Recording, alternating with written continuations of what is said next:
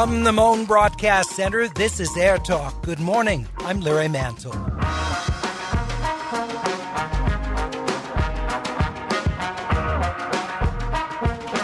Public health officials will be anxiously watching local crowds this weekend, with trails, parks, and beaches open for active use. The big question is whether users will follow COVID-19 limitations. LA County is now mandating face coverings for everyone when leaving home. Minimum 6-foot distancing also required. We'll talk with our infectious disease specialist about the latest on the coronavirus. And yesterday, Governor Newsom presented his May budget revision, with state revenue dropping like a rock. The proposed budget calls for steep cuts in education and health care. We'll talk about how those sectors will try to adapt. It's Air Talk right after NPR News.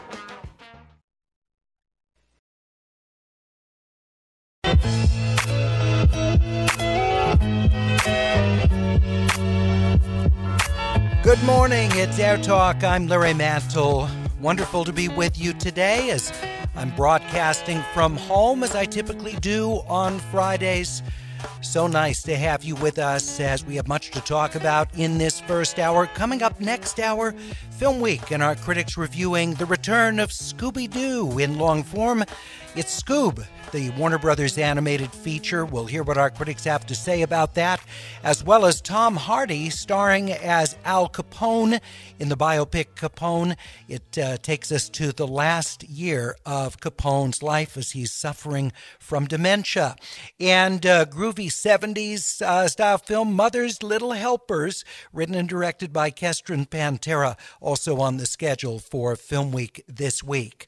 But we begin with the latest on COVID-19. As we do every day, we bring you a medical authority to talk about what we're learning about the coronavirus and also to further understand the public health measures in place to try and control its spread. With us today from UC Irvine School of Medicine, Professor of Medicine and Associate Medical Director of Epidemiology and Infection Prevention, Dr. Shruti Gohil. Dr. Gohil, it's good to have you with us again. Great to be here. Thanks, Larry. Let's start, first of all, with the Los Angeles County-wide mandate now from Public Health that all of us, when we leave our homes, have a face covering when we go out. There are a couple of very small exceptions to that, but it's about as close to universal as a health mandate could be. What is the rationale for this when it seems like if you're farther away than 6 feet from someone, it's unlikely that you would contract COVID-19? Yes, I think that's right, that social distancing is the critical aspect of all of this, and that if you could guarantee that you're going to stay away from somebody, or you know that you're not going to come in contact with them within several feet, then that's one thing. But the reality is that we live in a world next to each other. We must commune sometimes when we go to the grocery store, or when we do things like going into public. So you can't guarantee things like that. And this is an extra measure to help decrease the source. Bit. Can you just restate what you said, the last sentence, please? Oh, yeah. Well, this is really the key point is when you wear a mask, you are reducing your amount of any type of droplet that could go into the air in your local surrounding. We don't live in bubbles. We can't always guarantee that we're going to have that bubble around us spatially at all times. And it's wise to just decrease the amount of spread of any type of droplet if you happen to be sick or if you might get sick. And many of us think that the mask is there to protect us from other droplets. That may be, but really what masks do is to help. It's an act of sort of public, shall we say, service to wear a mask. By covering up your own secretions, you are making sure that you don't spread your germs to other people around you. And maybe that also helps people understand that we can cut the source in the majority of people who could be out there in public and spreading germs. And let's talk a little bit about the droplets that you just mentioned, because I think there's a lot of confusion around that. We have some of these simulations that show that droplets can hang in the air for an extended period of time, that the droplets can potentially be communicate COVID-19. But it just seems like if it was really that much of a threat, given how much, so many people are out in the world these days, and it was hanging there for minutes at a time, wouldn't we see a much higher rate of spread if those droplets were highly communicable? Yeah, I really appreciate this particular question because it becomes so confusing because people end up becoming scared to even do anything, thinking that this is hanging in the air at all times. No, absolutely it is true. When we talk, suppose you're not infected in any way, shape, or form. You just are a human living in this world, and you talk or you may cough or because you have allergies or whatever. You will generate droplets. You will have them out in the air for some period of time. They will quickly fall into the ground. They will quickly evaporate. And if there happens to be a virus-laden droplet, that also would go with the evaporation and sort of fall to the ground. Airborne diseases like measles and tuberculosis have the capability of infecting a lot of people within a closed environment. This is worth mentioning that there's a metric that we use called the reproduction number. And that number for coronavirus is somewhere around 2.5. In other words, for any one person to spread its illness to another person, it's about 2 people get sick for every one person, 2 to 3 people. Well, for measles, the most infectious virus known to man still, that reproduction number is 18. Tuberculosis, quite high as well in the teens.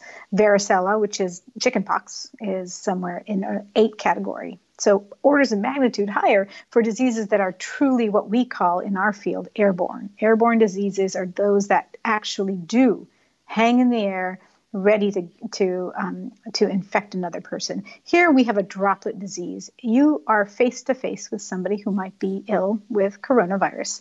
They are singing, suppose, or they happen to sneeze, or they cough in front of you, and you're in their orbit, their 6-foot orbit. Could you get sick? Yeah, you could get sick, but it's not going to hang in the air. For measles, for example, if a person who is sick with measles leaves a room and somebody else enters that room 1 or 2 hours later, you could get sick from that air. So very different. Dr. Gohill, how does duration of exposure factor into this then? You mentioned people in a room singing together. Early on with COVID-19, I believe there was a choir up in Washington State that had a high number of COVID-19 infections among choir members who had a lengthy rehearsal together one evening. So does the amount of time you're in that space with a person who has COVID-19 factor in? Absolutely, it does. And singing, remember, singing can be quite forceful activity in terms of getting secretions out up into the air in a potentially unventilated, poorly ventilated, I don't know how well ventilated the church could have been in Washington. But when you are in closer proximity, you are, even though I know that they were practicing social distancing, you're in a closed environment and there are a lot of people singing, and we don't even know about the environmental sort of hygiene that was there. So I am not sure how everybody in that room got sick. And it's hard for me to believe that it was truly an airborne type of spread for all of those people. I think it was probably a mixture, but yeah, absolutely. I think that that's the kind of activity that if you are in there for hours, of course you will get sick. And I think the common cold, influenza, very much could get transmitted. How many times have we gotten a cold and you didn't know who you got it from, right? Boy, I wasn't out. Almost never do I know where I got it from. Exactly. So it's quite similar with coronavirus.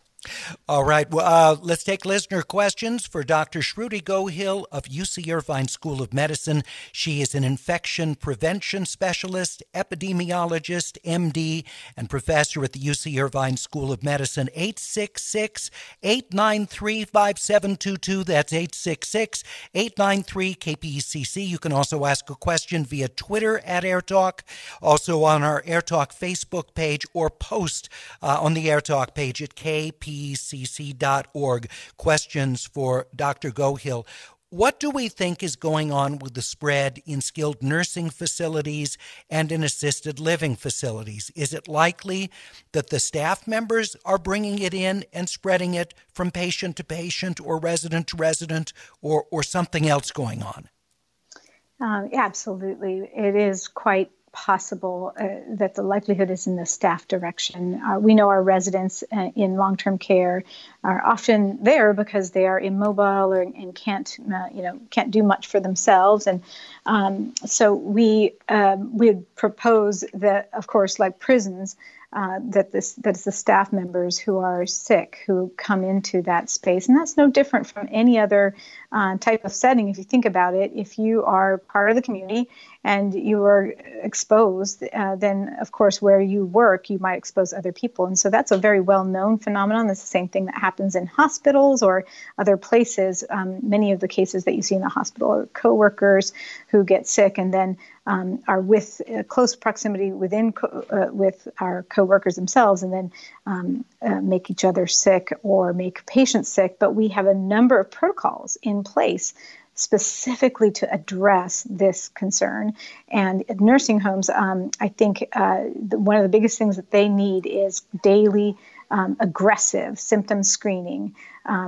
Every single day, come in and get your temperature taken, get your symptoms screened, and even possibly get tested if you're in the setting of an outbreak. So that is one area that I think is actively being beefed up in counties around the nation. We're talking with Dr. Shruti Gohill, UC Irvine School of Medicine. In various Asian countries, we're seeing a second wave of COVID-19 cases. Hong Kong, China, South Korea are seeing additional cases, presumably because people are getting out, mixing more than in the past. How do public health officials, deal with that? Because you would expect there would be some additional cases, but to determine whether that's kind of what you would expect just from more mixing after a lockdown versus a second wave of COVID-19, which could overwhelm hospitals. Oh, yes. I couldn't say this more times, which would be testing and contact tracing. It really is all about finding out who is sick and getting them to quarantine. And getting all their contacts to understand that they could be at risk and getting them to quarantine. And, in the time that we have had in Southern California, as opposed to, say, New York, to sort of adjust and sort of try to flatten the curve, there are a number of things that we hope that people are able to do, and maybe public health's messaging could really, really push on, which would be how do we change our culture? We're not a culture in which we're used to not going out or used to not going to bars. In Asia, I think one of the gentlemen who showed up was at a nightclub and then managed to infect other people. And of course, we know South Korea, I think, yeah. Yes, yeah. And so that is a time when you're going to come into close contact with people, or perhaps you've been drinking and you don't really realize that you might be sharing secretions with other people or what have you. So these are all things that we can do to prevent the spread and sort of come back to some semblance of a reopening. But boy, with cases sort of still stubbornly staying sort of plateauing or increasing, depending on which county you're looking at in California, I would be really worried about reopening fully without trying to get a strong culture change. And how are we masking? What's our etiquette for masking? Are you washing your hands before you touch your mask? Because then your mask may not be as helpful as it would be or should be, right? So how well are you cleaning? Are you aware of your own symptoms? Are you keeping yourself out of other people's spaces if you know that you could be sick, and getting attention for testing now that we have wide availability of testing. Are you getting attention and getting tested so that you can get that info? Well, and on the one hand, you've got what public health officials are mandating. You've got what people are doing. On the other hand, I don't know about where you are in Orange County, but the areas of L.A. County that I've been moving around, traffic is definitely getting heavier. You see more people out and about. I do see a high percentage of people with face coverings and people attempting to keep distance generally. But there are just a lot more people out that I'm seeing anecdotally. And so I guess it wouldn't be a surprise to me to see, to some degree, cases go up. I guess the question is what's tolerable in that versus what we say is just, this is unacceptable. It's just, it's threatening to the healthcare system. Yeah, I think that everybody is looking very carefully at exactly what you said, Larry, which is, sort of how quickly are we doubling in the number of cases, number of deaths, and number of people in the ICUs. That tells you a little bit about the morbidity, mortality. And I think taking it week by week is the best thing that we could possibly say to answer some of these questions. And absolutely, I think somebody should do a study, Larry, on the 5 freeway traffic patterns and re-engagement. Would tell you a lot. Right. It would. Let's take a call. This is from Denise joining us from Crenshaw Manor. Good to have you with us on AirTalk. Denise, you wanted to ask about masks. Go right ahead. Well, I understand they protect the people that we're with, but I'd like to know how they don't protect me when I'm wearing them, say if I also have face protection. Yeah, why is it that the covering doesn't protect the person wearing the covering? It does, I may have misspoken there. It does protect you. It's just that the main mode of protection community-wide from a public health perspective is to control the spread. But you as a person, of course, if somebody coughs near you, and you have 90% of your face covered, or nose and mucous membranes covered, well, boy, that should help mitigate any type of entry into your mucous membranes. What I worry about with mask use is the lack of hand hygiene attention. So if you are wearing a mask, that's great, but if you start touching things and don't clean your hands, and then when you take your mask off, touch your face with your mask, well, then now you've inoculated yourself if you happen to pick up a virus. Well, that is what I think my hesitation with masking messaging is. Wear the mask. I think it's really important, but it goes hand in hand with cleaning your hands, because it's either you stop the virus in its tracks from entering your respiratory system, or you also disrupt the ability for it to get on your hands and introduce it that way. So those are both legitimate, equal ways. And one of the things, and maybe you can dispel this if I have it wrong, but I had thought that the fabric mask, we're not talking about surgical or the respirator mask, but with the fabric masks, to keep it from spreading in the environment, it stops the droplets from being propelled as far as they would typically go. So it's kind of like a muffler on your mouth to keep it from going farther out. But for the person wearing the mask, if the droplets are there, it doesn't work necessarily as well going the opposite direction to protect you if you encounter droplets and you're wearing a fabric cover. Am I wrong about that? Oh, you're absolutely right about that, Larry. It's not as effective at protecting you compared to the person who's wearing it. This is true. All right. Denise, thank you so much for your call. Joanne in Irvine, you're on AirTalk with Dr. Shruti Gohill of UC Irvine. Hi. This is Joanne. Thank you. Yeah, go ahead, please. Okay. Hi, Larry. Thank you so much for your program. I'm a loyal follower. Thank you. I just had a quick question about yesterday you had mentioned that your wife is doing all the grocery shopping for you. Yes. In fact, she went this morning. So that you could sort of stay in a bubble. And my husband is asking me to go with him. He doesn't understand the rationale for that, and so I'm wondering is it safer for just one person to go grocery shopping versus two in the same family? All right, Dr. Gohill. Yeah, I think it's a good question. It's this whole thing about spread of disease is all about mitigating risk, however small or big it may be. And so when you have two people out, you have four pairs of hands. You have, to both of you with mucous membranes, you have all of the other additional interactions that each of you may individually have that could be shared between each other. So it, of course, would cut your risk. The fewer people there are out, that cuts risk. Shaves off just a little bit every time. And so there is some wisdom to having one person go out as opposed to two, right? I think that's the real just sort of basic way to answer that question. I don't know if that helps. Joanna, thank you very much. I appreciate it. Dennis in Woodland Hills wondering about the best way to find legitimate testing sites. Dennis, my understanding is check with your local health department. So you're in Woodland Hills, the city of Los Angeles. I believe that they have a page up where you can find out where the testing centers are and actually fill out information about getting yourself tested. Los Angeles County Health as well, Orange County Department of Health, or individual cities like Long Beach and Pasadena that have their own specific municipal health department. Dr. Shruti Gohill, thank you so much for joining us again. We really appreciate it, and please stay safe and have a good weekend. Great, you too. Thanks, everyone.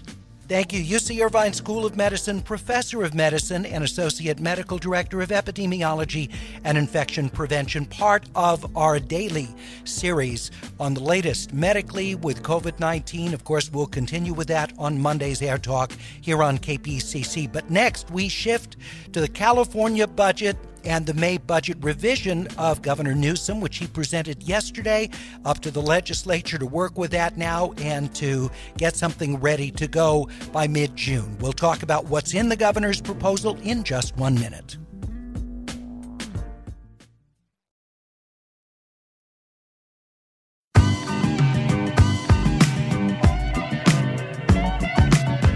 I sure hope you're having a good Friday morning. It's Air Talk. I'm Larry Mantle. Thank you so much for joining us. And I also want to thank you. We have been getting daily just wonderful feedback from listeners like you about what the program means to you, particularly during this time when we're all living such different lives under COVID-19 restrictions, and for so many of Californians, tremendous economic stress. I know for many of our listeners, losing their jobs, being furloughed, just seeing their lives turned upside down. And if that is you, please know that we are thinking about you. We are with you. Your community cares about what you're experiencing, and things will be better going forward. But I do want to thank you for your kind words of support. It's very meaningful to me as we all go through this together. Also want to remind you, as you are home more frequently, you can just ask your smart speaker at home to play KPCC whenever you want to listen to the live stream. We're right there just as we are when you're driving to and from work during typical days here in California. Well, speaking of economic distress, that's certainly true for the California budget. The May budget revision proposed yesterday by Governor Gavin Newsom reflects a 5.4% decrease in the overall budget, 9.3% decrease from last year's general fund, and revenue projected to take a massive hit. Sales tax revenue projected to be down 27% because of what's happened in the retail environment. Personal income tax projections, that's projected to be down 22%, plus corporate tax revenues down a similar amount. So how is Governor Newsom proposing to deal with it? Joining us, H.D. Palmer, who is with the Department of Finance, State of California, Deputy Director of External Affairs. H.D., so good to have you with us again. Thanks, Larry. Great to be back. Obviously, very difficult times, and let's just sort of do an overview of what the governors have to deal with. How are revenues even being projected at this point when we're still trying to get our arms around the extent of the economic devastation we're dealing with? Well, it's been a little bit trickier this year because for probably the biggest example of that is the fact that we've had a delay in when people have to file their income taxes from April the 15th to July the 15th. So that's put a new wrinkle or a new challenge in our forecasting of revenues. That said, the economic indicators that inform where we think revenues are going to go in the coming year, we've still been able to do that work, and the result certainly isn't pretty. We've got a revenue drop compared to our January forecast of about $41 billion over the span of roughly 3 fiscal years. And that is the big contributor, along with increased costs for caseload for safety net programs that happens during economic downturns like this that have combined to put us at a point of a $54.3 billion deficit that we now have to close in between now and the June 15th. And it is a remarkable change of fortunes from January, when we had a surplus projected of $5.6 billion. We had a budget before the legislature that was balanced not just next year, but in the 3 years after that. We've had a record level of reserves in the bank, $16 billion socked away already in the state's rainy day fund. So in just the span of 4 months, we've seen a swing of $60 billion, and that just is a testament to how fast and how broad the effects of this pandemic and the recession that it caused have had on our fiscal fortunes. Well, and a number of initiatives that the governor announced in January that have been sidelined, one providing for undocumented immigrants who are older to receive coverage under the Medi-Cal plan, that $113 million program that is now sidelined, $700 million homeless social services from January that had to be cut out, money taken from the rainy day fund for the state, preschool programs, that being cut back from what the governor wanted to implement. So, I mean, we've gone in just a few months from all kinds of new initiatives to now looking at cutting what already exists. Let's talk about some of those specifically. Higher education.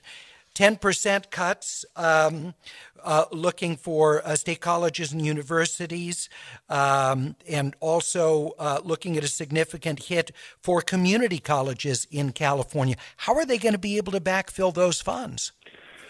Well, this is part of the $14 billion in reductions that the governor has put on the table. But above and beyond the fact that it underscores the severity of this recession, it also underscores the critical nature of the federal government coming to help California out, and other states as well, not just California, and local governments help deal with the enormity of this recession and the fallout that it's created, so we can avoid the kind of reductions to core services of government that we're forced to look at because of this recession. And we are talking about reductions in public safety, talking about reductions in education of the kind you just mentioned, in healthcare and healthcare services and social services, a whole host of areas. Those aren't things that we think we should advocate from a good policy perspective, but we have a requirement to balance a budget. We don't have a printing press. We can't create money. And that is why the governor has, for quite some time, been making the case that the next round of federal assistance needs to address the critical nature of partnering with the state and local governments to be able to weather this crisis and avoid those kind of reductions. One of the things that I know the governor takes issue with, and so do I in great respects, is that this is somehow or some way a bailout of the state, implying that there was bad management or malfeasance. Let's get a couple of things straight right off of the bat. This is not a crisis of California's creation. We have paid off debt. We have built record reserves. We have budgeted responsibly. And we've got the receipts to prove that. But now the fiscal fallout from this pandemic is our crisis to solve, not just the governors, but the legislators. And our ability to accomplish that with the least harm and the greatest chance for faster recovery will depend greatly on the federal government's financial commitment to help states recover. And we're seeing progress on that in the House of Representatives this week as Speaker Pelosi has very ably worked to bring the HEROES Act, as it is being called, hopefully to a vote fairly soon that will provide substantial assistance of the kind that California is seeking to avoid these types of reductions in base services. But of course, that appears DOA for the Senate. Question is, what, if any, of that funding for the state and local jurisdictions would be part of a compromise act out that would be passed in the Senate as well? I do want to ask you, though, HD, about something that's going to prove very controversial if the legislature concurs with the governor. That is using $750 million in federal funds to buy hotels where homeless Californians are being moved into. Now, there are a number of communities with these hotels and motels who have already fought the idea of temporary housing of people there. And so now if you're looking at it being permanent housing for homeless Californians, how are you going to deal with the response of communities that are concerned about that concentration of homeless residents? Well, that is the homeless issue has existed prior to this pandemic, but the public health concerns that have been associated with the pandemic, and especially in the homeless community, have brought this issue to the forefront. And the governor has moved expeditiously as part of a broad-based response to this pandemic to be able to help move as many of these members of this vulnerable population into safe housing, into safe shelter, and into an area where their public health can be protected, and we can further prevent the spread of the virus.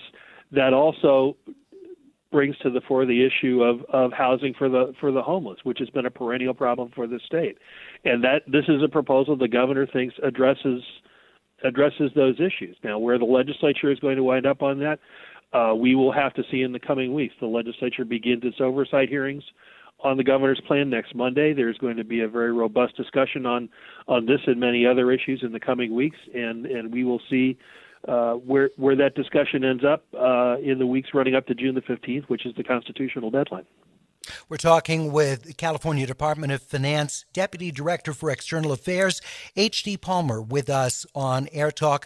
Also joining us, Vice Chair of the Assembly Budget Committee, Republican Jay Obernolte, who represents high desert areas, San Bernardino County communities as well, like Hesperia, Victorville, Barstow, and other Mojave Desert locations. Mr. Obernolte, thank you for being with us again. Your response to how the governor is attempting to deal with this revenue crisis?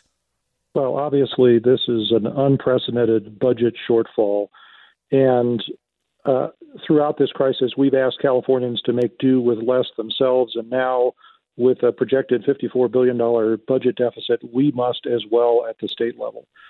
There are some things that the governor is doing that I think are very responsible here. I appreciate the way that he's being prudent in his use of our reserve funds. He's not assuming that this crisis is only going to last for 1 year from a budgetary standpoint. I think that that's very wise.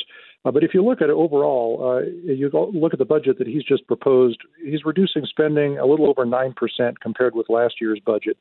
And yet our state revenues are going to be down by about a third. So that really shows the magnitude of the difference between the spending cuts that are required and the spending cuts that he is proposing. There are a couple of things that he's doing that I would characterize as blatant gimmicks, and those are things that I don't support at all. Amongst those is he is proposing to borrow over $10 billion from encumbered funds for use in the general fund. And those are funds that are going to have to be paid back in the future with interest. So to me, that's just kicking the can down the road. He's also got over $5 billion of deferrals from K-12 education, and then another $500 million from deferrals for our community colleges. A deferral, if your listeners aren't familiar, I mean, that's like if you have a car payment due on the 31st of December and you choose to pay it on the 1st of January the next year so you can say that that expense was in the following year. You know, that's really not an honest way of accounting for that expense. Those are monies that are just going to be accounted for in next year's budget as opposed to this year's, and those are not things that I think that we ought to rely on to balance this year's budget. All right. Also, we heard from H.D. Palmer, State Department of Finance, about the importance from the governor's perspective of getting significant federal dollars to California. The HEROES Act, as the Democratic majority of the House calls it, expected to pass today. Senate leaders say that's not going anywhere there. But what do you think is realistic for California to count on in some sort of a compromise in the way of state funds? Well, obviously, the governor has structured this proposal as a federal trigger in an effort to put pressure on Congress and the federal government to enact more funding in state aid. I don't think that is going to be successful. I don't mean that we can't expect any more federal aid. I'm talking about the political pressure part of it. Nancy Pelosi obviously is from California. She was already motivated to pass more state aid. I just don't see that structuring the budget this way is going to be successful in putting any more pressure on Congress. All right. But realistically, do you think that there is significant federal dollars that are likely to be approved coming to California? Well, I think that it is realistic to count on something. I think that in the short term, it's something that we're going to have to deal with without knowing how much federal aid we're going to get. As you pointed out earlier, we are constitutionally required to pass a balanced budget by the 15th of June. And I think it's unlikely that we'll know prior to that date exactly what to expect from the federal government. So we have to pretend as if no money is coming from the federal government. And then when that money eventually does come, it'll be a pleasant surprise and instead of, unfortunate disappointment. Assemblyman Obernolte, thank you for being with us today. We appreciate it. Of course. It's always an honor. Thank you. Jay Obernolte, Republican Assembly Member, Vice Chair of the Assembly Budget Committee, representing large swath of the High Desert, San Bernardino County, and the Mojave Desert. Coming up, we'll talk with the Chair of the California Senate Budget Committee, Holly Mitchell, the Democrat, will join us and talk about what she thinks in Governor Newsom's budget, what she likes, what she doesn't. We'll also talk with longtime California political observer Dan Walters of Cal Matters and John Kupal of the Howard Jarvis Taxpayer Association. You're listening to AirTalk on 89.3 KPCC. We'll be back in just 90 seconds.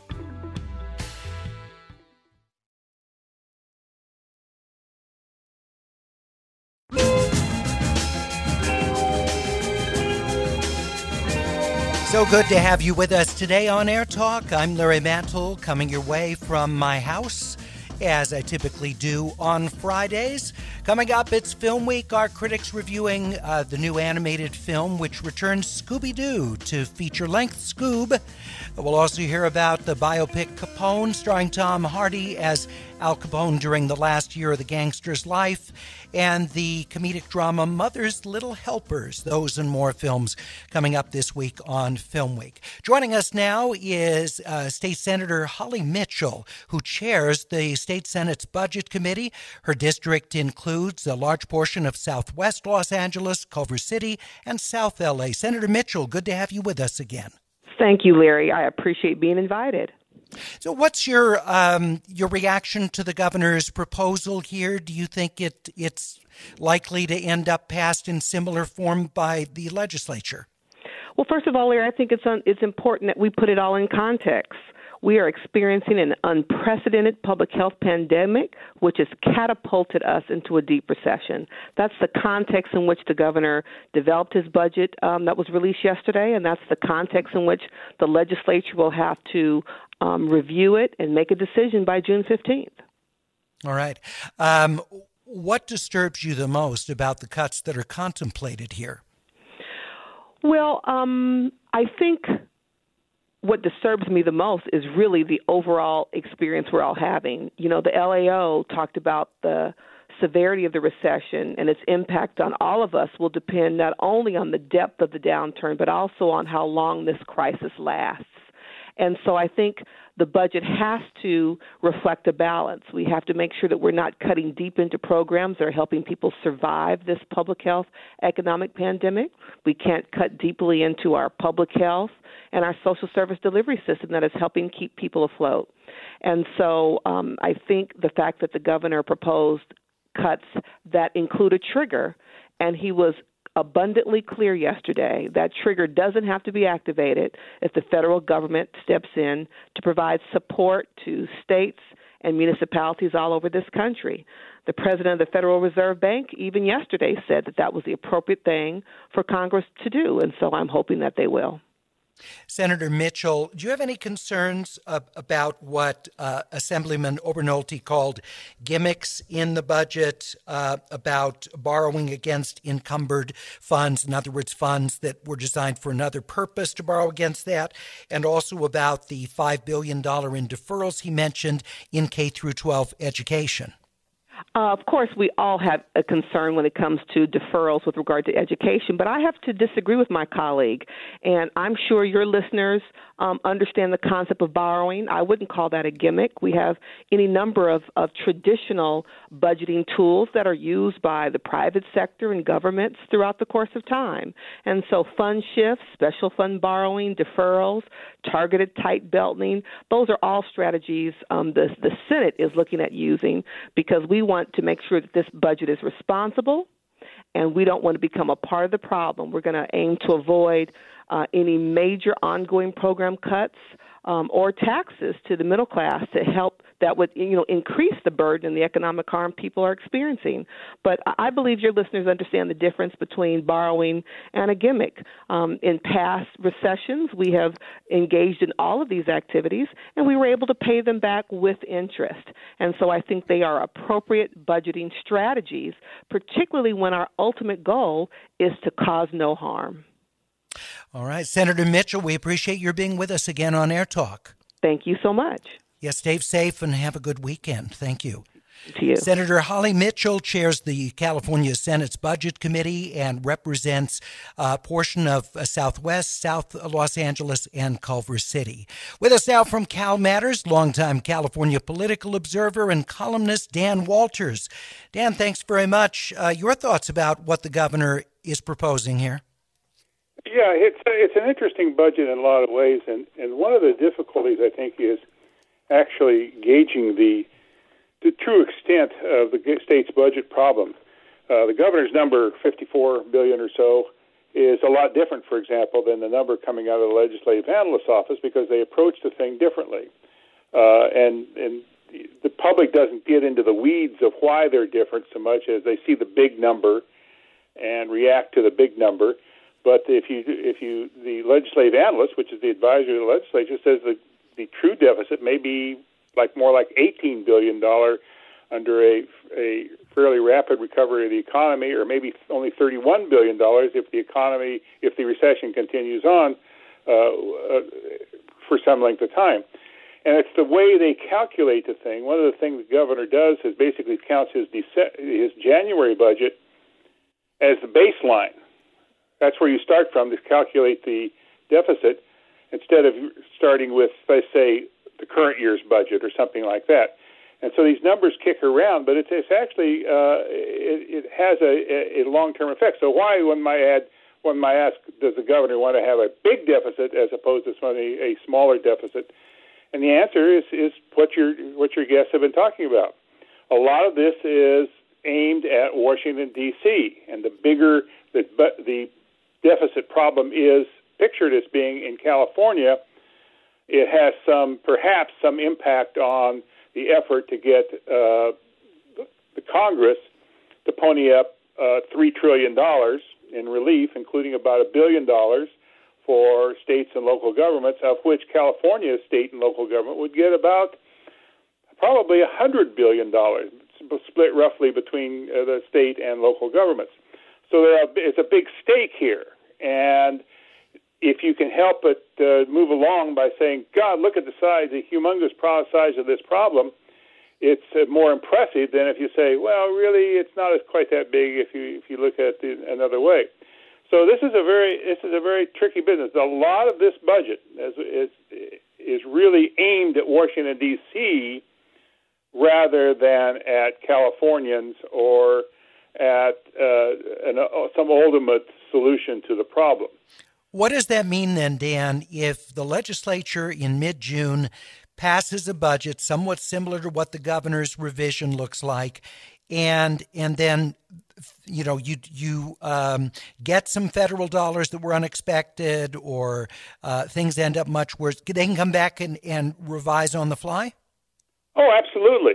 This budget goes in stages. The governor proposes a budget in January, and obviously the May revise, as we call that around the Capitol, rather than May revision. The May revise is another part of the process, and then the next part of the process is the legislature passes a budget by June 15th, because if they don't pass a budget by June 15th, they lose their salaries. So that's an important thing, too.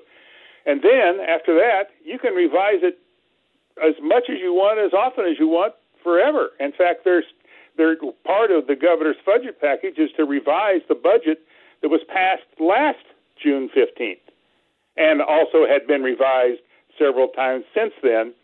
So this budget is not a single product. The budget is basically a process, and the June 15th thing is just another step in the process. So if something comes along later, the state revenue figures look better, or they look worse, or the feds give us some money, or they don't give us some money, back and forth, all the things that might transpire for another year thereafter are all subject to changing the budget. It's a constant series of changes. It's been going on for a long time that the budget is not a single fixed document. It is simply a process, a thing that's constantly being revised as we move along. Now, the revisions are going to be more dramatic this year than ever before, but we should not say that June 15th, whatever the legislature does, is cast in stone. It is absolutely Dan, real quickly before I let you go, contemplated here a 10% pay cut for state employees. That's subject to collective bargaining. At what point does that bargaining begin? Essentially right away? It begins right away, but that also is not engraved in stone. What the governor wants is something from the state employees. It could be a 10% salary cut. It could be furloughs. It could be partial furloughs. It could be a lot of different things. So it's an opening offer, essentially, to negotiation. Dan, thanks very much. I appreciate it. Have a very good weekend. Always a pleasure.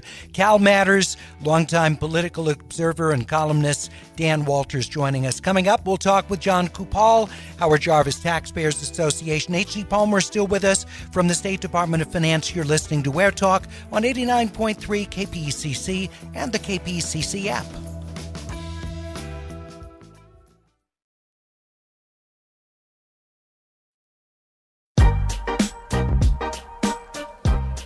Film Week coming up in about 7 minutes here on KPCC. Our critics have a lot of new films that are streaming to be able to talk about or available on video on demand. Also want to mention that Governor Newsom's daily news conferences yesterday with his marathon unveiling of the May budget revision brings to an end his daily news conferences. He'll be doing them on a less regular basis, probably weekly, coming up on COVID-19. So today it'll be fresh air at noon. No news conference from Governor Newsom. We continue talking, though, about his May budget revision with John Kupal, the president of the Howard Jarvis Taxpayers Association. John, it's good to have you with us again. I specifically wanted to ask you about the tax increases proposed here, about $4.5 billion in increases, including some tax deductions on businesses being eliminated. They concern you? Any tax increase concerns us because it translates into a drag in the economy. But we are pleased that there's no broad-based tax increases, and this is, in the context of this crisis, a relatively minor revenue enhancement. He also had as a second revenue enhancement the tax on vaping. Again, not something that we like. It's a tax that is going to fall on folks who are more likely to be on fixed incomes, and certainly not a tax on the wealthy. But in the grand scheme of things, these were not significant revenue enhancements, and the net operating loss can be recovered at some later point in time for those businesses that have to defer that deduction. So on the revenue side, on the tax increase side, we're not that disappointed. I think that what's driving that, of course, is I think there's a recognition by everybody that California is simply a high tax environment with the highest income tax rate in America, highest state sales tax rate in America, and highest gas tax. I think, you don't have to be a Republican or a Democrat to realize that there's already a saturation level on our taxes. Of course, people always point out that with Proposition 13 that lowers individual property tax burdens in California as a counterweight to the high taxes in those other categories that you mentioned. How does this economic crisis factor into efforts to do a split roll and to do away with Prop 13 for commercial properties?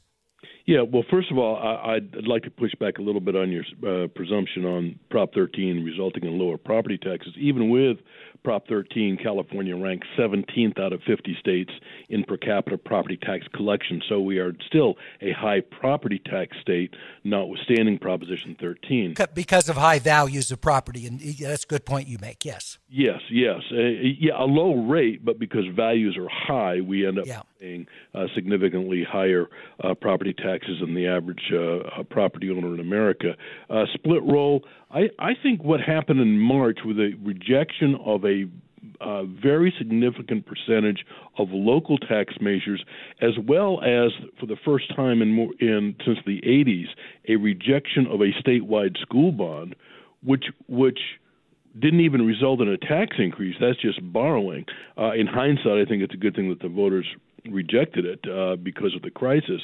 But that reflects a hesitancy on the part of voters to look at any revenue increases, and the polling for split roll is pretty bad. I think we've got a hell of a fight on our hands, but I just don't see the average voter looking at the split roll proposal as something they want to adopt, because even if they're not involved in commercial property, it's very easy to make the connection that it will increase the cost of goods and services in California.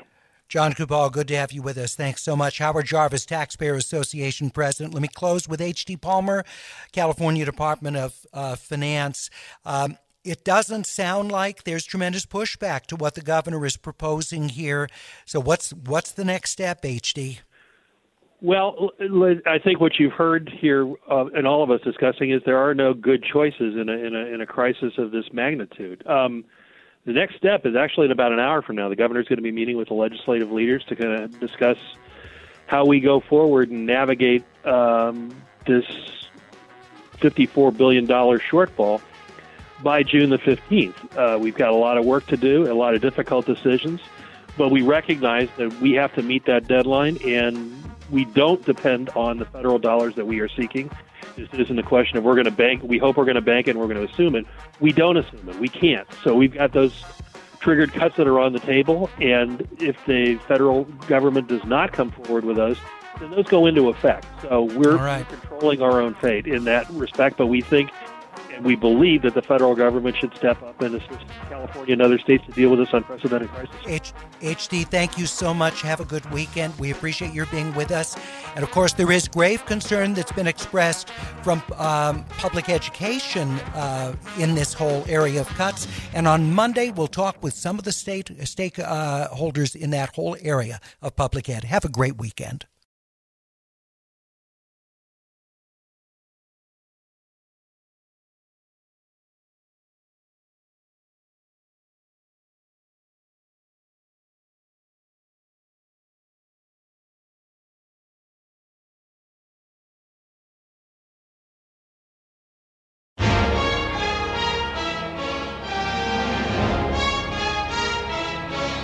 From the Moan Broadcast Center, this is FilmWeek. Welcome, I'm Larry Mantle.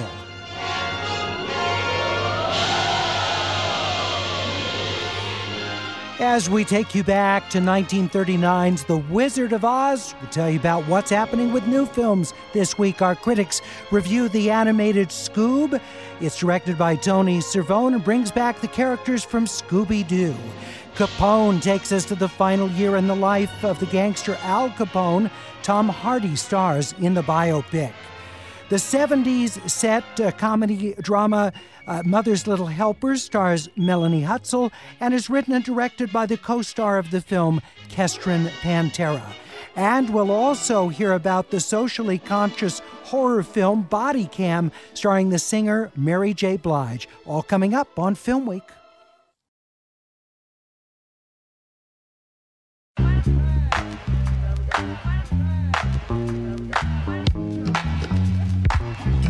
Welcome to Film Week on 89.3 KPECC and the Film Week app. I'm Larry Mantle. Wonderful to have you with us as we talk about the new movies that are out on streaming services and video on demand with this week's critics, who are Wade Major of Cinegods.com, Christy Lemire of RogerEbert.com and co-host of the podcast Breakfast All Day, and Charles Solomon of Animation Scoop and Animation Magazine. Speaking of animation, we begin with Scoob. Scooby-Doo and the Gang are back. The film directed by Tony Cervini. The film is written by Matt Lieberman, Adam Stiekel, and Jack Donaldson, Derek Elliott, also the credited screenwriters. Charles, what did you think of Scoob? Well, this is one of those crazy quilt films that are stitched together out of pieces of other things, and you sit there and think, okay, that's Big Hero 6, that's Iron Giant, that looks like Cloudy with a Chance of Meatballs 2, that's this. I mean, for a lot of Gen Xers, Scooby-Doo is really an iconic show. It's got all those wonderful, childhood memories.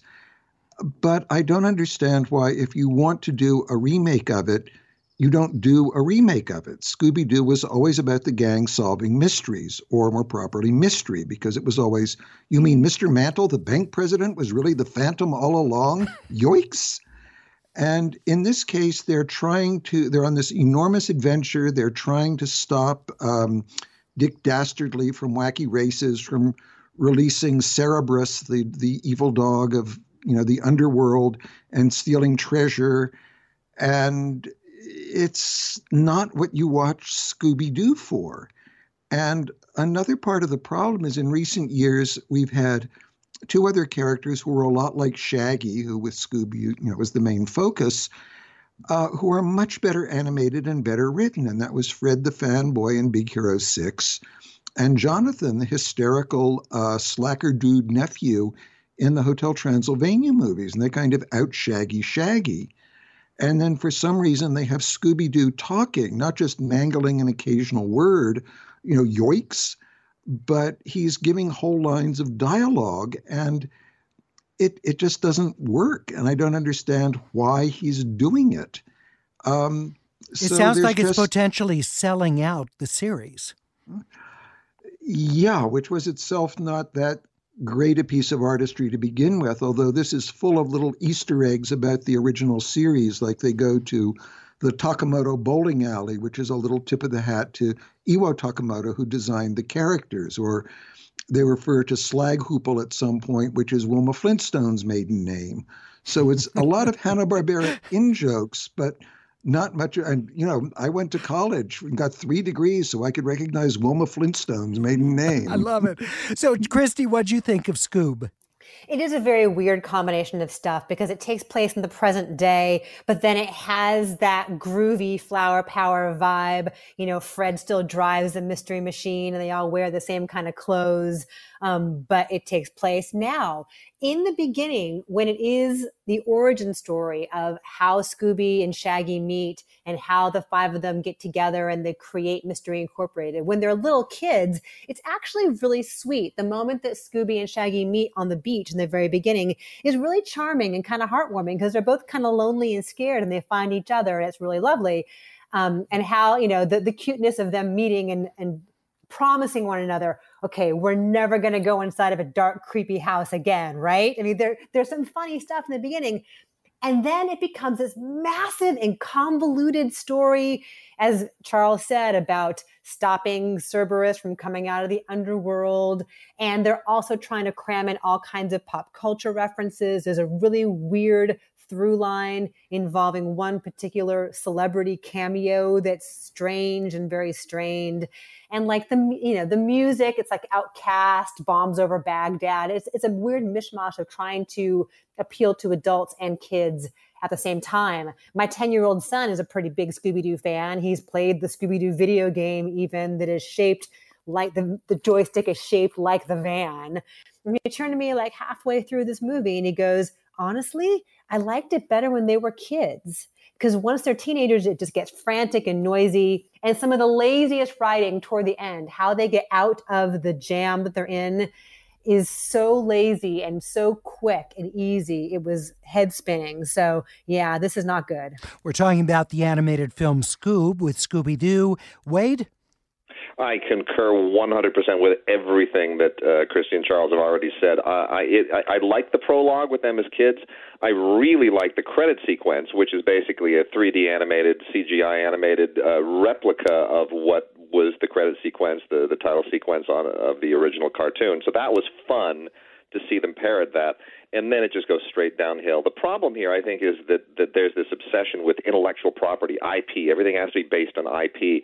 And I think Warner Media in the AT&T era looks at this library of Hanna-Barbera content and says, how can we explode this into our own Hanna-Barbera universe? How can we make this into a kind of a mini Marvel universe? And so you get Blue Falcon and Dynamite and Dick Dastardly and Muttley, and they're really shoehorning everything into this to try to jumpstart a new explosion of Hanna-Barbera themed stuff. And I don't think it's going to work because, as has been noted, it's a Gen X phenomenon, and they're trying to take that Gen X phenomenon and repackage it for Gen Y and, the going forward. And it just isn't going to work because it doesn't have the same resonance. We're talking about Scoob, the animated film directed by Tony Cervoni. The film is available on just about every on-demand platform you can imagine. It's rated PG. Capone gives us the last year of Al Capone's life. Tom Hardy stars as the gangster. Linda Cardellini and Jack Lowden co-star. Josh Trank is the writer-director. Christy.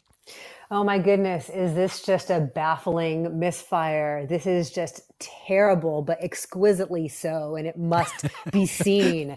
I don't really know what Tom Hardy is doing here. He's one of the greatest actors working today, and he is very well known for digging deep and creating these emotionally and physically transformative performances, and he does that here, but the choices he makes, particularly with the voice he's doing, are really distracting and quite often unintentionally hilarious. This follows the last year of Al Capone's life as he is rattling around his mansion in Florida and suffering from dementia. And you don't know what is imaginary, what is a memory, what is a dream, what actually happened that he's just remembering differently. And it feels like a slog. And I appreciate that Josh Trank is trying to get into his mind and show in a respectful way what dementia can do, what can happen to the mind, the deterioration that's going on. But it's also crammed full of poop jokes with really noisy sound design. And the sight of Tom Hardy shuffling around this tacky Florida estate with a gun in diapers pooping all over himself is just bizarre. Linda Cardellini as his wife is doing some lovely work, but it's like she's in a totally different film. She's acting opposite this Tasmanian devil whirlwind of a performance. She's trying to bring emotional groundedness to it, and that's really hard. Having said that, it's got to be seen. It's just so strange. Capone, Wade. It is so watchably unwatchable. It is magnificent. Everything that Christy said and more. These come around every so often, and it's really true. When great actors make bad movies, they give the best terrible performances. Tom Hardy is such a good actor that when you stick him in a part that's this bad, this badly written, and a movie that's this bad, he just takes it to the nth degree. And I couldn't help but think that Al Pacino was watching this in awe, just thinking, even my worst performance has never been this good. It is really, truly a spectacular train wreck to behold. I'm going to say it's almost Cats level astonishing. It really does need to be seen to be believed. And in terms of her performance, are we like Faye Dunaway in Mommy Dearest? Or? Yes, exactly. Okay. It's right in that ballpark, right in that pocket. Great actor with a performance that is one of their most memorable, not in an intentional way. Capone is on multiple video-on-demand platforms, Laemmle's Virtual Cinema as well. It's rated R. Mother's Little Helpers, a comedic drama starring Melanie Hutzel and Kestrin Pantera. Pantera is also the writer-director of the film. Wade? Really solid little indie. The premise is something that's fairly familiar. Bring a bunch of estranged siblings back to the foot of a dying parent's bed and sort of let all of the family dynamics play out, all of the issues that have been simmering. Usually it's a dying father that this is all centered around. In this case, it's a dying mother who has a bit of a flower child background as well, and who carries a lot of the blame to bear for all of the issues that are floating around between the siblings, but they all come back together. And what I liked about this was that despite the fact that we've seen this premise so much, and I've seen it in like probably 3 or 4 different languages over the past 2 years, but what they do a very good job of giving you characters that are fresh. So even if the scenario is familiar, the characters are fresh, the relationships and the issues between them are fresh, and the acting is really, really good. And everything that they try to sell you on is very, very credible, and it winds up being incredibly engaging and honest, and you start to feel as if you know this family and you know exactly where they came from. And even at that point, you have no idea where it's going. It takes some really interesting twists and turns. Christy, we're talking about Mother's Little Helpers. I like this very much, too. And as Wade said, this is a very familiar kind of genre, but it has surprises over and over again. There is a real emotional authenticity going on here. And Kestrin Pantera came up with the story based on some experiences in her own life. And all of the other actors playing the siblings contributed to the script. And so each character feels very well defined and very distinct. It's not like it's just the one main sibling and everyone's kind of a blob of angst. Like each actor or actress really gets a moment to shine and to show some complexity to their roles. I like Melanie Hutzel. She's not quite old enough to be playing the mother of all of these other people. And that's a little distracting the whole way through. But I like the way this is shot. There's sort of a gauzy, nostalgic look to some of the flashbacks from when the siblings were children that gives it a vivid sense of place and of the 70s kind of throwback that they're aiming for here. So yeah, it's a really nice little indie. Mother's Little Helpers is unrated. You can see it on multiple video-on-demand platforms like Amazon Prime Video, Google Play, and YouTube. The documentary, The Ballad of Ezekiel Hernandez, is narrated by Tommy Lee Jones. Kieran Fitzgerald, the director. Wade? This is quite good. This was originally on television in 2008, hasn't been on VOD before. It's a story in 1997 of a really tragic killing of this high school student down near the U.S.-Mexico border, Ezekiel Hernandez, who was just out shooting his .22 and was apparently completely unaware of the fact that the bushes and the shrubs that he was shooting near were camouflaged U.S. Marines who had been deployed there to fight drug trafficking on the border. And it's a very, very porous border. There are border towns on either side, so it's an area where the border has a history of being very loose. And the events surrounding this and what happened to the Marines thereafter is really an unbelievable tragedy. You get it from all sides. The Marines themselves are interviewed. The family of Ezekiel Hernandez is interviewed. A historian from his town is interviewed. So you get a very complete picture. No voice is left out. It takes a slight propaganda drip at the end, which I thought was unfortunate, but it doesn't necessarily undermine or invalidate the rest of the film. It's a really superbly made documentary and a story that rips at your heart. The Ballad of Ezekiel Hernandez is available on iTunes Video on Demand and Amazon Prime Video unrated, as Wade mentioned. Premiered on television 12 years ago, but it's first time available on video on demand. You're listening to Film Week on 89.3 KPECC and the KPECC app. We also remind you, anytime you want to listen to Film Week, you can tell your smart speaker to play KPECC. Film Week available as a podcast also wherever you get your favorite podcasts. And our Film Week critics also have put together curated lists of their personal favorite films and TV shows available for binge watching, for streaming online. You can find the recommendations at laist.com.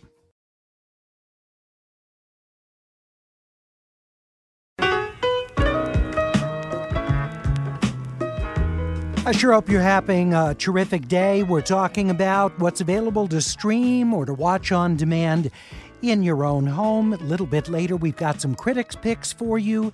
And we also are going to talk about what's going on the production front with film and television programs. I'm joined this week by critics Charles Solomon, Christy Lemire, and Wade Major. Next is the Canadian drama Castle in the Ground. It's written and directed by Joey Klein, stars Alex Wolff, Imogen Poots, and Tom Cullen. Christy? I liked this. It is unrelentingly bleak, but it's very well acted. Alex Wolff stars as a 19-year-old who is caring for his terminally ill mother, played by Neve Campbell. Once she dies, and this happens early on, he becomes friends with the woman who lives across the hall from him in their kind of rundown working class apartment building, played by Imogen Poots. And she is an opioid addict. And in his grief and in his desire to escape and just be in denial of, his entire life being upended, he becomes friends with her and gets sucked into her world. And the movie does not glamorize drug use, but it makes it really vivid and really understandable as to the allure of this young woman. She's very smart and she's exciting and dangerous. And she also kind of provides a strong female figure in his life when the one that he's had for so long is now gone. And it's how he, gets sucked into her world and her troubles, and it gets increasingly dark. It's surprisingly emotional sometimes too, and it's very well acted, but it's not for everyone because it's got kind of a one-note tone there of just despair and anxiety. We're talking about the drama Castle in the Ground. The film is unrated, and it's available on several on-demand platforms. The action thriller Blood and Money stars Tom Berenger, Kristen Hager, and Paul Ben-Victor. John Barr makes his feature writing and directing debut with Blood and Money. Wade. Yeah, this is one of those wilderness noirs. It's a pretty decent thriller, and it's a nice little showy part, late career showy part for Tom Berenger. It takes place in the wild, wooded northern part of Maine, which is kind of a lawless frontier of sorts. And Tom Berenger plays a veteran has a bit of a broken life. He lives in a camper, and we don't really quite know what scarred him or how he got where he is, but he's going out and he's buck hunting, and in the process of buck hunting, he winds up coming face to face with a group of bank robbers, violent, murderous bank robbers, who are trying to make their way to Canada through this wilderness, and it becomes a one man against the bad guys thing, a little bit of a High Noon scenario, a few other genre films that it borrows from, but on balance, it's very competently made, and the fact that Berenger is playing an older guy, a vet who's not, he's not Arnold Schwarzenegger, he's not even Liam Neeson. He's a guy who really has to struggle every step of the way to make any kind of gains on these guys. So it has a gritty credibility to it that makes it better than the average film in this genre, I would say. We're talking about Blood and Money, starring Tom Berenger. The film's unrated. You can see it on iTunes, Apple TV, and Fandango now. The documentary Up From the Streets gives us a look at New Orleans through its music. Michael Murphy, the director. Charles. Well, I think this is about the third documentary on New Orleans and jazz we've had in recent years. And in many ways, I think it's the best. It's much more thorough and much more careful in its explanations. For instance, any number of films will tell you, oh, there are, African and Cuban influences on jazz. Here they have someone talk about, okay, in New Orleans, you have this 3-part rhythm that's counted this way. In Cuba, it's counted slightly differently, but it's still the same time. And then they explain that the French and Spanish brought slaves from different parts of Africa to New Orleans, where they brought their own traditions of percussion and drumming. And so this thoroughness really gives you a grounding and helps you understand how it's being built. And they have an extraordinary number of interviews with everyone from Wynton and Branford Marsalis to Harry Connick Jr. and Keith Richards and Sting, all talking about how this music has influenced them. It's very upbeat, very interesting, and I learned a lot from it. Jazz is not a genre I know or a music form I know particularly well, but I found this very interesting and very entertaining, if a little bit long. Sounds good. Up from the Streets, music documentaries unrated. Michael Murphy, the director, and it's available to see on Laemmle's virtual cinema platform. The sci-fi drama Proximity stars Ryan Masson and Heidi Kwan. It's directed by Eric Demussy, who is also the co-screenwriter. Wade. Yeah, Eric Demussy is a former visual effects guy. This is his writing and directing debut. And as silly and ridiculous as this is, if you're in the mood for a good old-fashioned flying saucer alien abduction movie, this will definitely scratch the itch. But bear in mind, those movies have never been good. They're not supposed to be good. The silliness and the outlandishness of them is the whole point. This takes itself a little too seriously at times, but it's basically about a JPL scientist who is witness to what looks like a crashed flying saucer and winds up being abducted by it, blacks out, doesn't have any recollection of it, but he has what seem to be powers in the wake of it. And next thing you know, government agents are chasing him, and he's trying to track down the aliens and connect with other people who may have been abducted. And it makes absolutely no sense, but it's riveting at the same time. You just once it starts, you can't take your eyes off of it. It's a pretty solid, straightforward chase scenario, and as much as you tell yourself that it's dumb and there's no reason to watch it, it keeps its grip on you very effectively.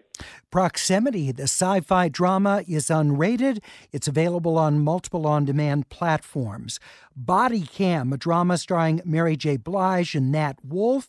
The film directed by Malik Vital. It's rated R. Christy.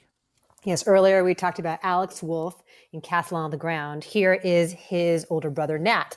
So this is kind of a strange and ambitious genre mashup here. It's a Black Lives Matter horror movie, and a very gory one at that, but also a surprisingly well-acted one, and a lot of that has to do with Mary J. Blige just showing up and being Mary J. Blige, and she's just always awesome and has this tremendous presence about her. She plays a police officer who is recently back from taking a leave for something we learn about eventually as the film goes on. And there's a horrific encounter that a fellow officer has that shows up on his body cam that only she can see.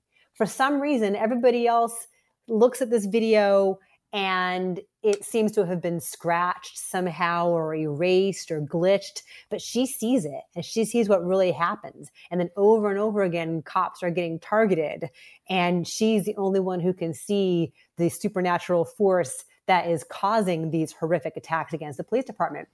And it is moody and suspenseful and kind of strange and really, really gory. So if you're not good with extreme blood and gore, you're going to have a problem here, especially with teeth. If you have a problem with teeth, you might have difficulty watching this.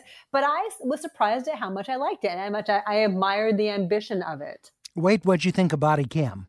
Yeah, these are the fruits of the next generation after Jordan Peele. You know, Jordan Peele did something with Get Out that really kind of lit a fuse, which is he said you can take social issues and horror and you can put the two together in a very artful way. Now, George Romero did it, but he didn't do it terribly artfully. Jordan Peele said you can make artistic, A-quality horror films that have a real social commentary to them. And that's exactly what this is doing. It's taking that cue, and it's spinning a story that is fairly simple, but in an incredibly tense way. The suspense here is so thick you could cut it with a knife. And I've got to say, Mary J. Blige has created a whole new acting career for herself that is just awesome. We all knew for years she was an amazing singer, and then she started acting, and we said, wow, that's a great performance, and that's another great performance. With this, which is 180 degrees away from everything she's done before, I think she can do anything. She may be even better as an actress than she is as a singer.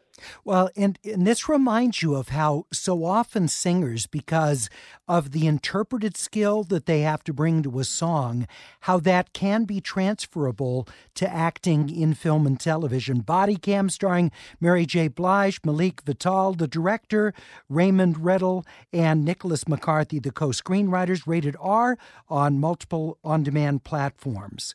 The Japanese film Samurai Marathons, directed by Bernard Rose. Wade? Yeah, it's kind of weird. Bernard Rose, who's best known here for things like Candyman and Immortal Beloved, went to Japan and adapted a 2014 book about an event in 1858, I think it is, where a feudal lord in Japan had a foot race, a 36-mile foot race between the samurai to prepare them to fight Commodore Perry's purported invasion, or what he feared was an invasion. And of course, into this you fold all the, whoever wins is going to get a whatever they dream of, whatever their wish is. So you get a very colorful collection of samurai running this race, who all have different things they want out of it, including the feudal lord's own daughter, who goes a little bit yentl to try to be able to flee the power of her father.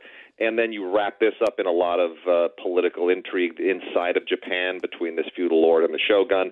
It's a little bit convoluted for the first half. It spends too much time kind of treading water on all the various narrative details for about 45, 50 minutes. Then the foot race starts, and then the swords come out, and the samurai do more samurai than marathon. So it's uneven, but it ultimately sticks its landing and ends on a very strong note. Samurai Marathon, directed by Bernard Rose. It's unrated on multiple demand platforms. The Netflix romantic comedy The Wrong Missy stars David Spade, Lauren Lapkus, and Nick Swarsden. Tyler Spindell is the director, Chris Pappas and Kevin Barnett, the screenwriters. Wade? I was shocked that I wound up really liking this as much as I did. It's a pretty straightforward Adam Sandler produced movie without Adam Sandler. David Spade is a guy who goes on a really bad blind date, and then after that meets the girl of his dreams. They're both named Missy, and when he goes on a corporate retreat, he invites the wrong Missy. It's the crazy one, not the one that he thought he was all smitten by. And the crazy one, risks wrecking the entire retreat and his potential raise. You know where this goes. We've seen this a million times. It's been a Jim Carrey movie. It's been an Adam Sandler movie. It's been a Will Ferrell movie. But the fact that it's a woman who's completely out of her mind this time, that's nice. Lauren Lapkus is hilarious. David Spade is still David Spade. And even though I didn't laugh a lot, there is one slapstick bit that absolutely sent me over the edge, and I nearly lost motor control and consciousness at the same time. The Wrong Missy. Christy? I can't say that it had that kind of bodily effect on me. But yeah, I was vaguely amused here and there. This is every bit an Adam Sandler movie. All his buddies are there. It's the usual thing where they go on vacation and they pretend that they're making a movie in the process, and this is the result of it. So they're in Hawaii at this luxurious hotel. It is silly, it is gross, it is slapsticky, and then, as all these movies tend to do, it makes this very abrupt 180 and wants us to feel things. Aw, we should feel things that are nice and warm and sweet now after all of the gross out jokes. And it's always, head spinning how quickly they want us to make that shift. But, if you're going to watch this kind of movie, you're going to watch this kind of movie. The Wrong Missy, starring David Spade. It's unrated, streaming on Netflix. Want to take a moment to remember Jerry Stiller, who was so stellar on television comedies like Seinfeld, probably his best-known role as Frank Costanza, George's disgruntled father. Here Frank explains how he made up the holiday Festivus. Many Christmases ago, I went to buy a doll for my son. I reached for the last one they had, but so did another man. As I rained blows upon him, I realized there had to be another way. What happened to the doll? It was destroyed. But out of that, a new holiday was born. A Festivus for the rest of us. Well, that must have been some kind of doll. She was. And at the Festivus dinner, you gather your family around and tell them all the ways they have disappointed you over the past year. And is there a tree? No, instead there's a pole. Requires no decoration. I find tinsel distracting. Jerry Stiller, father of actor Ben Stiller, of course, and so many memorable television and film roles, and with his wife Ann Mira, who predeceased him, just legendary performances on the old Ed Sullivan Show. He died, Jerry Stiller did, earlier this week of natural causes at the age of 92. It's Film Week on 89.3 KPECC. Don't go anywhere. We have much more to come in just 90 seconds.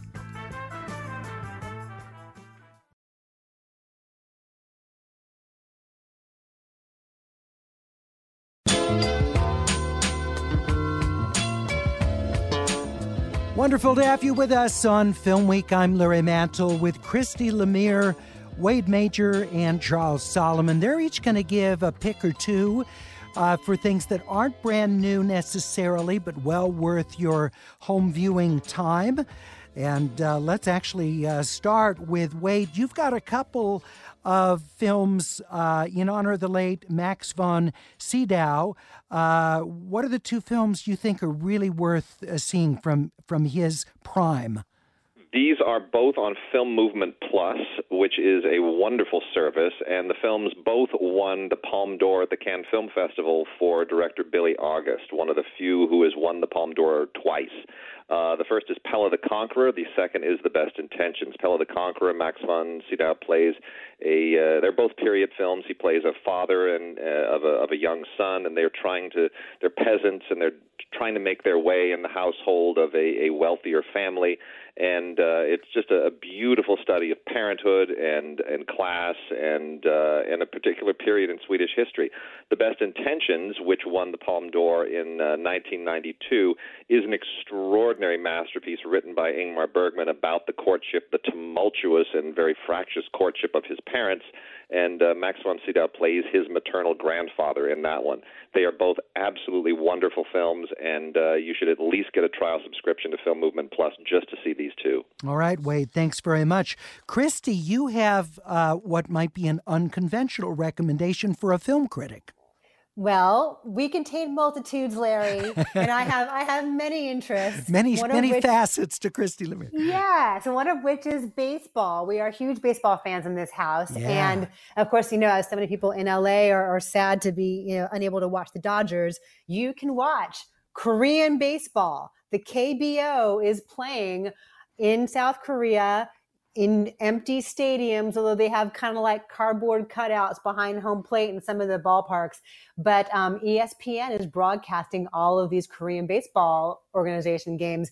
They're on kind of in the middle of the night, though. They're on at like 2 a.m., 1 a.m., 2 a.m. our time. ESPN does do rebroadcasts, but it's kind of fun to follow along and see, which team might seem tantamount to the one that you like. They all have really cool mascots, really cute, funny mascots. Korean players are known for their very artful bat flips. So while it may seem disrespectful elsewhere, like it's really cool and awesome to flip your bat in the air when you've hit a home run. So it's a lot of fun. If you miss baseball, it can be found. The KBO.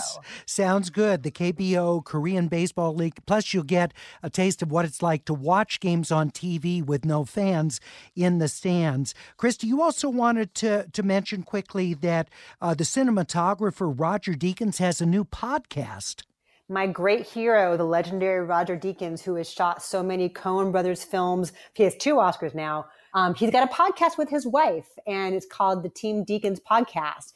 And they began kind of broadly with getting your start in the industry, but more recent episodes have focused on very specific aspects of filmmaking, like lens choice, like lighting. And it's this really fascinating free film school. As genius and as accomplished as he is, he's an incredibly humble and generous man. And it's a lot to learn. So the Team Deakins Podcast. All right, wherever you get your podcasts.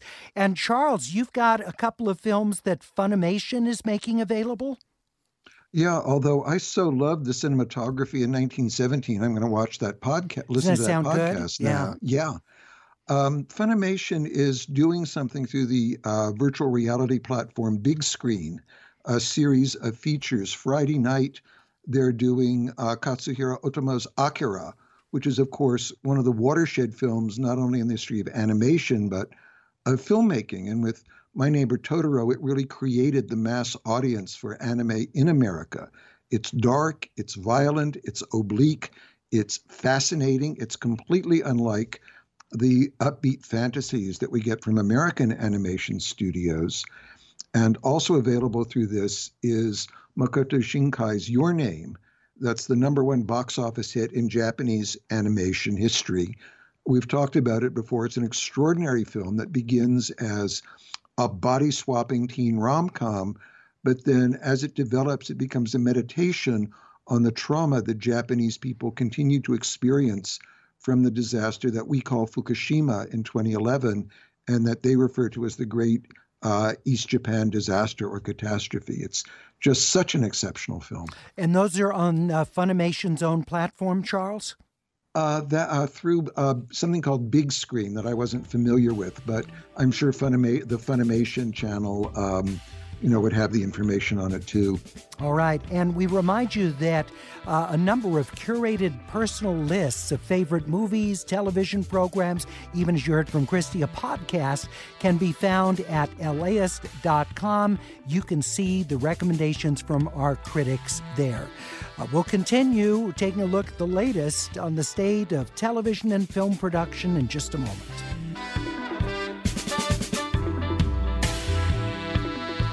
Next up on Film Week, we turn our attention to the dramatic changes in both the film and television industries in this era of COVID-19 and some very significant developments. Joining us to talk about them, the host of KPCC's The Frame, John Horn, and senior editor at Deadline, which covers the business of Hollywood, Dominic Patton.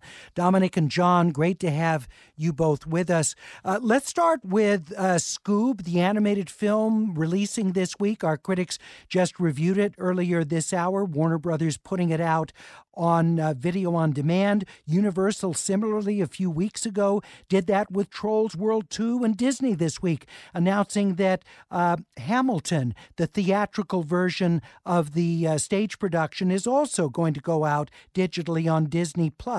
John, is this indicative of where studios are going to go long-term, even post-COVID-19? Not if the theater owners can help it, but yes, necessity being the mother of invention. These are movies that I think audiences are eager to see, and there's no way to release them right now. And even if there's a handful of theaters open in certain states, some people have talked about drive-ins, there's no way it makes financial sense to release a movie nationally if you can't be in every city in the country. So the workaround that Universal and Warner and Disney are trying are taking these movies either straight to video on demand or to their streaming platforms. The theater owners don't really have any bargaining position. They have said they're not going to show any Universal movies going forward. Now, if you are a movie theater owner, or maybe you're a stockholder in that company, and they say they're not going to show the next Fast and the Furious movie, I think you got to say maybe that's penny wise, pound foolish. So, yes, I think this is an opportunity the studios have been looking for a long time, and they're going to seize it, and maybe they're not going to turn back. Dominic, I would think that how Scoob performs is going to be big because Trolls World Tour was such an on-demand sensation. If Scoob performs similarly, wouldn't that have a big impact? I think that there's a new reality emerging here week by week, and you see it with Trolls, and now you're going to see it with Scoob, and you're going to see how this is going to be determined on the bottom line. I think that we are not at a tipping point of same-day releases once the world gets back to normal somewhat. Theater releases are always going to have a life, but I think we're at a new evaluation point. And I think that new evaluation point is there are some movies that are just going to work differently going forward because there is an audience there, and the audience is willing to pay, and the audience wants to pay to watch at home. And the studios are now going to say so to the theater owners. So now that everyone's back in the theaters, you want us to give up that money as well? I don't think so, especially with all of the hits they've taken during this crisis. They're going to want every penny they can get. And John, just quickly with Hamilton, I realize it's not a movie. It's a filmed stage presentation of Hamilton. But why do you think they decided to put it on Disney Plus instead of hold it for theaters?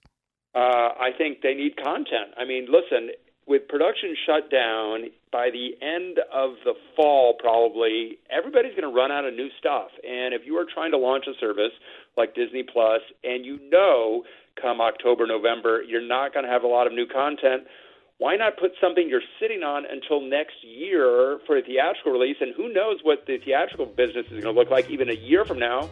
You've got something with a brand, go ahead and put it out now. All right. You're listening to Film Week on 89.3 KPCC. Larry Mantle with Deadline Senior Editor Dominic Patton and KPCC's The Frame host John Horn. Coming up, we'll take a look at what's happening to the broadcast and cable networks as they, too, are running short of content as well as advertisers. It's Film Week on KPCC.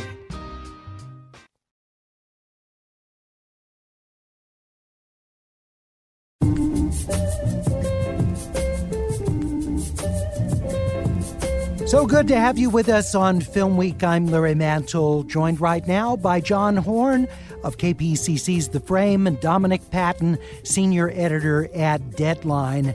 Television networks are facing a particular challenge, and that is to come up with fresh programming as they go into the summer and then later the fall. Because of COVID-19, production has been suspended. With some of the live programming, they're trying to have the shows produced at home, but that, of course, has its own challenges. Let's talk about some of the ways they're filling the programming. Dominic, can you give us some examples of where they're turning? Well, I mean, as you said, Larry, they're turning to At Home. Saturday Night Live just wrapped up its 45th season with its third at-home edition of this season. This weekend, we're going to see former President Obama do a virtual high school graduation that's going to be shown on all the networks.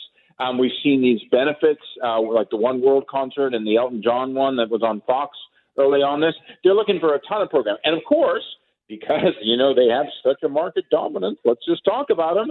Disney has had their second Disney Family Sing-Along special, which have been incredibly highly rated, and they're getting better at this. You know, what we first saw, which kind of looked like it was kind of the little Abner gang throwing together a show, is actually becoming quite sophisticated on many levels. You have to remember, a lot of cable news is being done like this, too, with remote studios and green screens in people's apartments now turning into high-tech backdrops. So the content is there. But as we were discussing with Hamilton beforehand, you know, like the content, there's only so much content in that pipeline. And people are trying to find new ideas. Now, there are some people who are coming up with social distancing shows, like the creator of Orange is the New Black.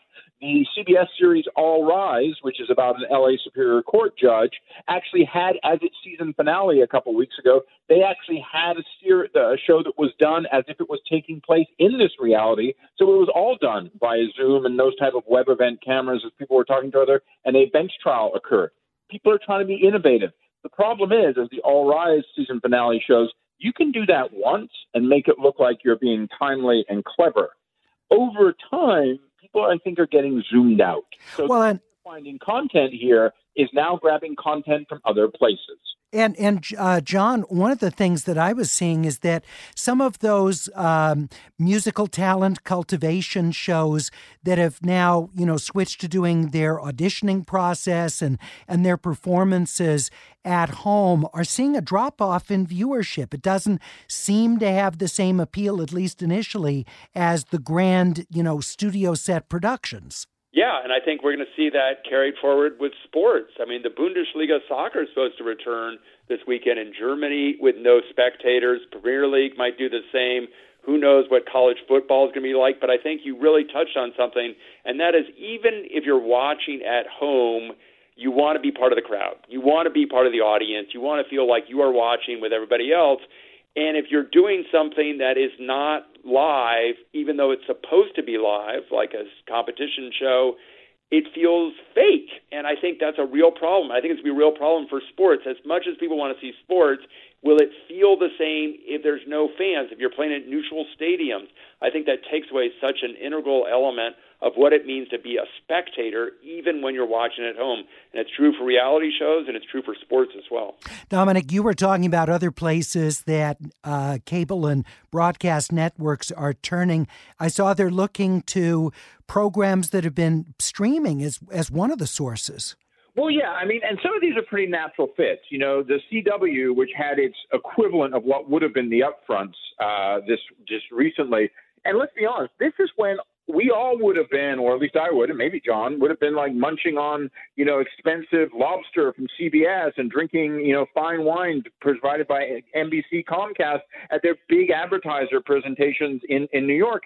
None of that's happening. It's all virtual. But to that end, the CW, for instance, grabbed Stargirl, which is a series that they're going to debut this weekend, which is also being shown on the DC Universe streaming system, as well as they've grabbed Swamp Thing, a show based on the comic book that they was on DC Universe and is now wrapped up. They're going to have at least a season of that. So those are happening. Spectrum, if you're a Spectrum subscriber, have their own network, and they've had shows like LA's Finest, the cop show. That cop show is now going to show up on Fox. There's been 2 seasons of it. So people are finding things that haven't had so many eyeballs and bringing them to the bigger version of the small screen in the hopes of filling these schedules, because the fall has to have programming. That's where the rubber will hit the road for the networks and the studios if they have blank spots, or as John just detailed, shows that just simply are not cutting it with an audience.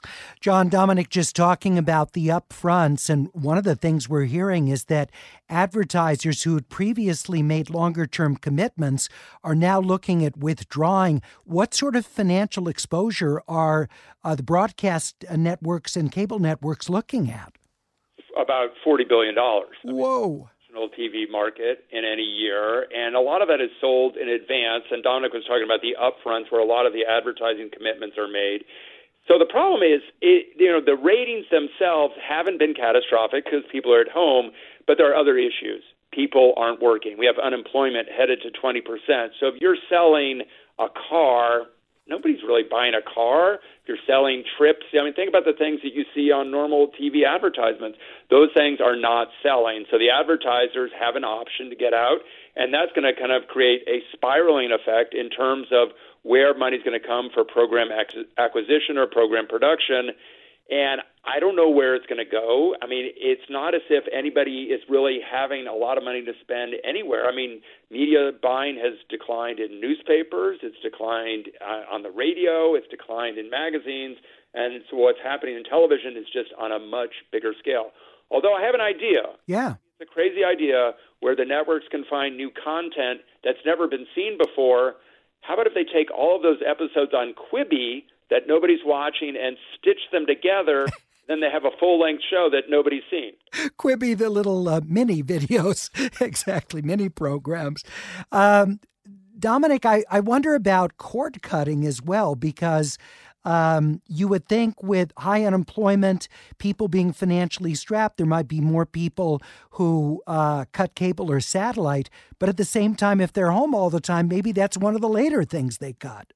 Well, but I think we're seeing that happening already. The numbers are going down. You're seeing it because the fact is there is a trade-off you have to make, isn't there, Larry? Is we're now so many weeks into this that people have gotten past maybe some severance or a couple of weeks they got. They might have gotten their government surplus stimulus check, but $1,200 is only going to go so far once you pay the rent and buy food. The $120, $140 that people pay for their cable and what have you, they're going to go online if they've got a Netflix subscription, if they've got an Amazon Prime, and those sort of places. We are seeing a lot of advertisers actually also going online. They're going to Facebook, where they're finding their captive audience And like John said, where you're not looking for hoping out of the 4 million who are watching, 5,000 of them can afford to buy a new Mercedes-Benz. But what's going to be interesting, I think, that's coming out of this, as the advertisers are able to free up their commitments, the networks are also out looking to them to free up. So I think nobody's going to go dry here, so to speak. I think that what we're hearing at Deadline is there's a lot of backroom talk happening. There's negotiation. There is old-fashioned bartering. And this isn't really new for the networks. NBC, for instance, has done this for years where they have said, look, buy some ads for the Olympics or buy some ads for the Super Bowl, and we'll throw you in some Olympic ads as well. All right. So there are going to be a lot of wheeling and dealing. Dominic, thank you so much. Senior editor at Deadline, John Horn, host of KPCC's The Frame, giving us the latest update on what's going on in the film and television business in the era of COVID-19. From all of us, have a terrific weekend. Thanks so much for joining us for Film Week on KPCC.